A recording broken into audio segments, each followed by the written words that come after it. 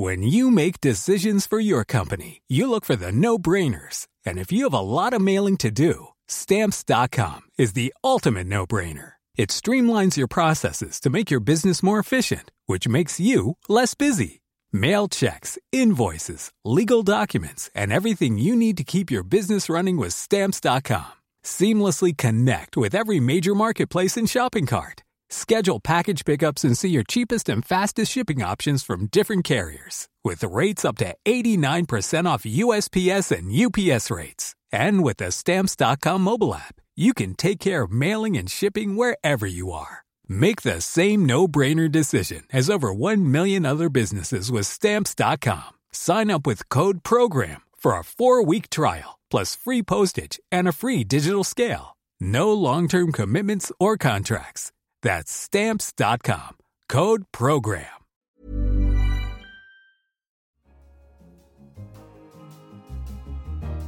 Hello, I'm Philip Coggan, The Economist's Buttonwood columnist, and this is Money Talks. Coming up this week, Callum Williams takes us through the Bank of England's wizard new wheeze. It's a way to get around the problem that banks face when interest rates get very low, very cheap funding, on the condition that they continue lending vigorously. We ask whether Silvio Berlusconi's once enormous business empire is on the wane. And now that's fallen apart as well, so it really doesn't look very good for that more important bit of his business either. And wall. Huh! What is it good for? And I said, we got to build a wall. And everybody said, oh, that's crazy. That's Obviously a very expensive project, and it's 2 or 3 times more expensive than what Trump is saying in public. Now, on August the 4th, the Monetary Policy Committee of the Bank of England announced a stimulus that Bank of England Governor Mark Carney hopes will breathe life into the British economy. The MPC is determined that the stimulus the economy needs does not get diluted as it passes through the financial system. Here to explain what the stimulus will mean is our British economics correspondent, Callum Williams. Callum, first of all, they didn't just cut rates, did they? No, although they did cut rates from 0.5 to 0.25%, but in addition, they unveiled a package of further QE. So that's buying gilts, buying corporate bonds as well. And then last but not least, this thing called the Term Funding Scheme, which has generated a lot of interest on the blogosphere. Yes, and what's so interesting about the TFS? Well, what's interesting about it is it's a way to get around the problem that banks face when interest rates get very low, because the spread in the margins between what banks pay savers and what they charge to borrowers, the risk is that it will get very tight, and this means that bank profitability is hit. So what the TFS tries to do is to give very cheap funding to banks on the condition that they continue lending vigorously. So banks can borrow at bank rate for the next few years, and this means hopefully that they will borrow at bank rate and they will sort of pass on that interest rate cut to borrowers. This sounds like a variant on the funding for lending scheme. How does it differ from that? It is similar in some ways. Some people have said it's not quite as harsh as the funding for lending scheme. The sort of penalties for not expanding lending are not as severe as they were in 2012 when the funding for lending scheme came in. The motivation is also slightly different. The motivation back then was to kind of channel funding to specific sectors, specifically the small business sector from 2014.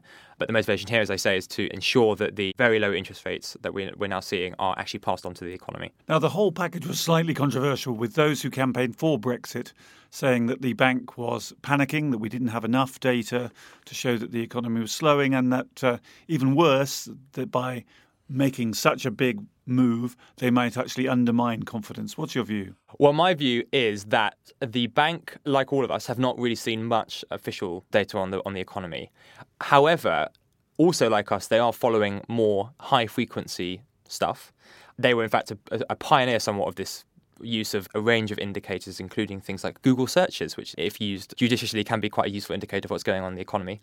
So I think they have probably reached the conclusion that things are actually not going that well. Bear in mind that a year ago, they had sort of ruled out the idea of cutting rates to 0.25%. So clearly, the situation has changed a bit. Banks are stronger and so on. But still, they obviously think this is quite a serious situation. And they also suggested that they might do more, didn't they? They did. Some people have suggested that the term funding scheme could theoretically be expanded such that banks could actually borrow potentially at negative rates. The Bank of England itself has kind of ruled this out, but they've ruled out things in the past and then changed their mind. So who knows? And there might be another rate cut to 0.1%. Yes, or possibly 0.05%. So there's certainly a possibility for that too. There are downsides to lower interest rates, aren't there? There's the effect on savers, there's the effect on pension funds. The effect on pension funds is not great. The deficits of pension funds go up. as they have done when interest rates are such a low level. Interesting also, the Bank of England a year ago was talking a little bit about, or quite a lot about, the problem of household debt in the UK, which has fallen since the crisis quite substantially, but, in the last 6 months has leveled out and is starting to rise. So there is a worry among some people, though I don't think it's a fully justified worry quite yet, that the recovery is expected to be sustained by the borrowing of households, which potentially could be a problem. So there's that too. Now, another criticism is that monetary policy, when we get to this level, isn't that effective. If you weren't going to borrow when the rate was 0.5%, will you really borrow when the rate's 0.25%? Absolutely. So do we need fiscal policy as well as monetary policy if the economy is really in trouble? Yes, I think that is our view on things. Carney has been quite explicit about this, saying that supply of credit is not a problem. It was a problem in 2008-09, but it really isn't now. Small businesses can borrow at 3.5%. On average, really low. So the problem is, of course, we have to wait until potentially October or even November for Philip Hammond to explicitly change Osborne's fiscal policies. And even if he does, how quick is fiscal policy relative to monetary policy to work?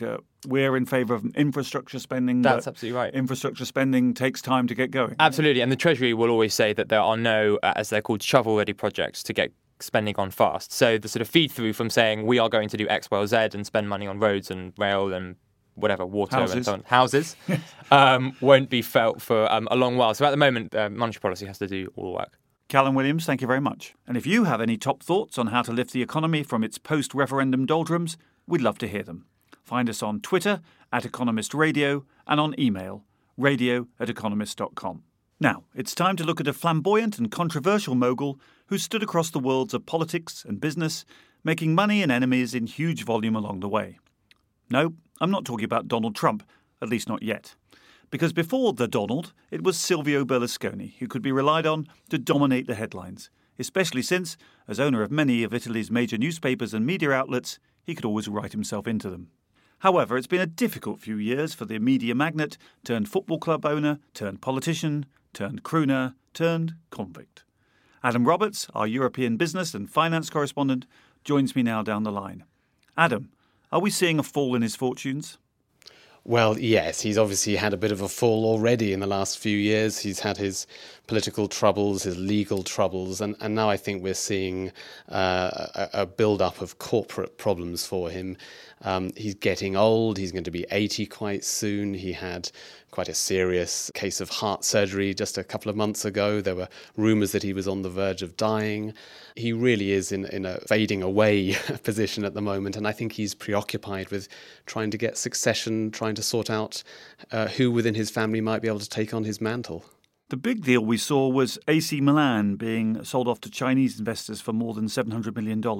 Is this more significant than if it had been any of his other businesses? Well, it's symbolic, I think. When we saw him take over AC Milan some 30 years ago, he really made the most of it. It was something that went very well for him. He used it to raise his profile, and the success of the club, the football success of the club, was really quite remarkable, and it paralleled his political rise. In more recent years, it's not done very well on the field. It's not done very well as a business.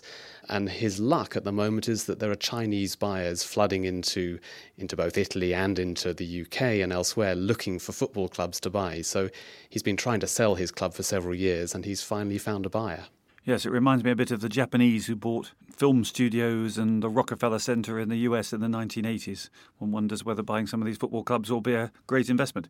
Apart from his health, though, are there other signs on the corporate side pointing to a decline in Berlusconi's fortunes? Yes, I mean, the more significant part of his business, as you mentioned, is the media. It's the company called Mediaset. And then within his company, Mediaset, there's a part of it called Mediaset Premium, which is the pay TV part.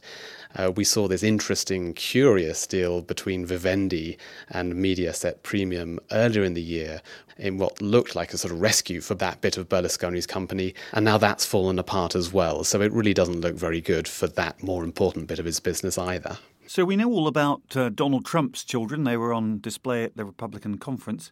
What about Berlusconi's children? Are they going to take over as the old man winds down?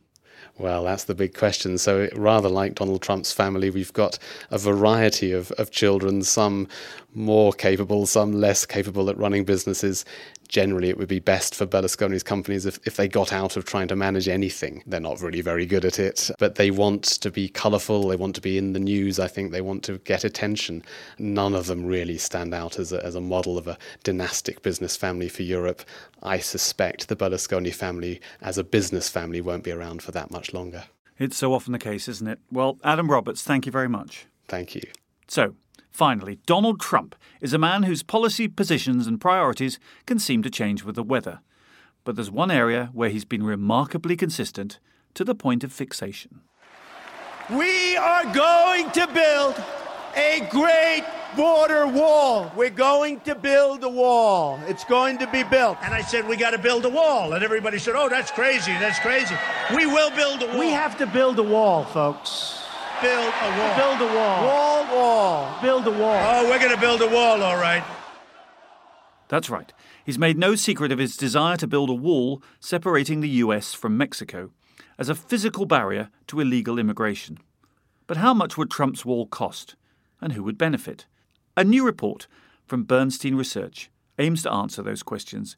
So we sent US data journalist Wade Zhou to call up Nick Timpson, one of the authors.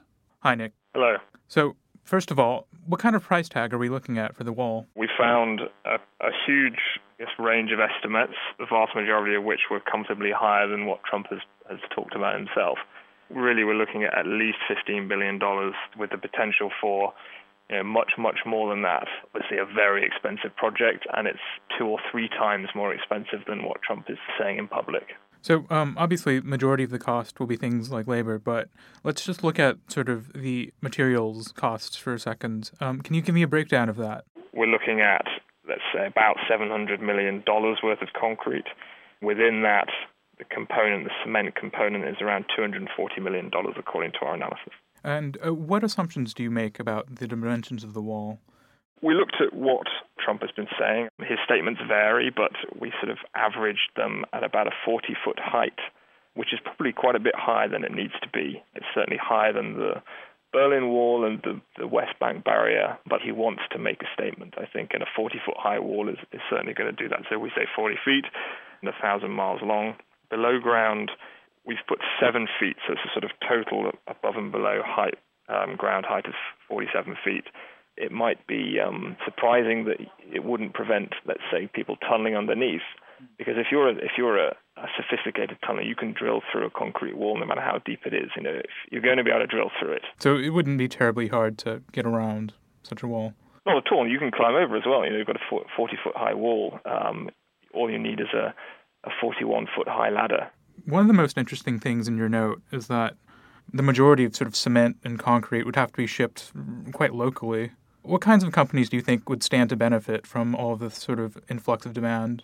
It was very interesting. We found that by far the single company which stands to benefit the most is a company called Cemex, which is a Mexican heavy building materials manufacturer, but with operations on both sides of the wall. The key question here, which we don't pretend to know the answer to, is if this is a Trump project, is he going to be happy to use for some of the contracts to go to Mexican suppliers? He's also suggesting that Mexico pay for the wall. Our logic is that if the Mexicans are going to pay for it, they're not going to want U.S. material supplies to benefit. Thank you so much, Nick. No worries, cool. So there you have it. If Donald Trump gets his way, the firm that stands to benefit most will be a Mexican one. Wade, thank you very much. So that's it for this week's Money Talks. If you're interested in reading more about anything we've talked about, you can find all our finance, business and economics coverage at economist.com. In London, this is The Economist.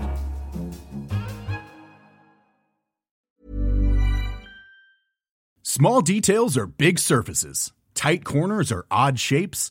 Flat, rounded, textured, or tall. Whatever your next project, there's a spray paint pattern that's just right. Because Rust-Oleum's new Custom Spray 5-in-1 gives you control with 5 different spray patterns. So you can tackle nooks, crannies, edges, and curves without worrying about drips, runs, uneven coverage, or anything else. Custom Spray 5-in-1. Only from Rust-Oleum.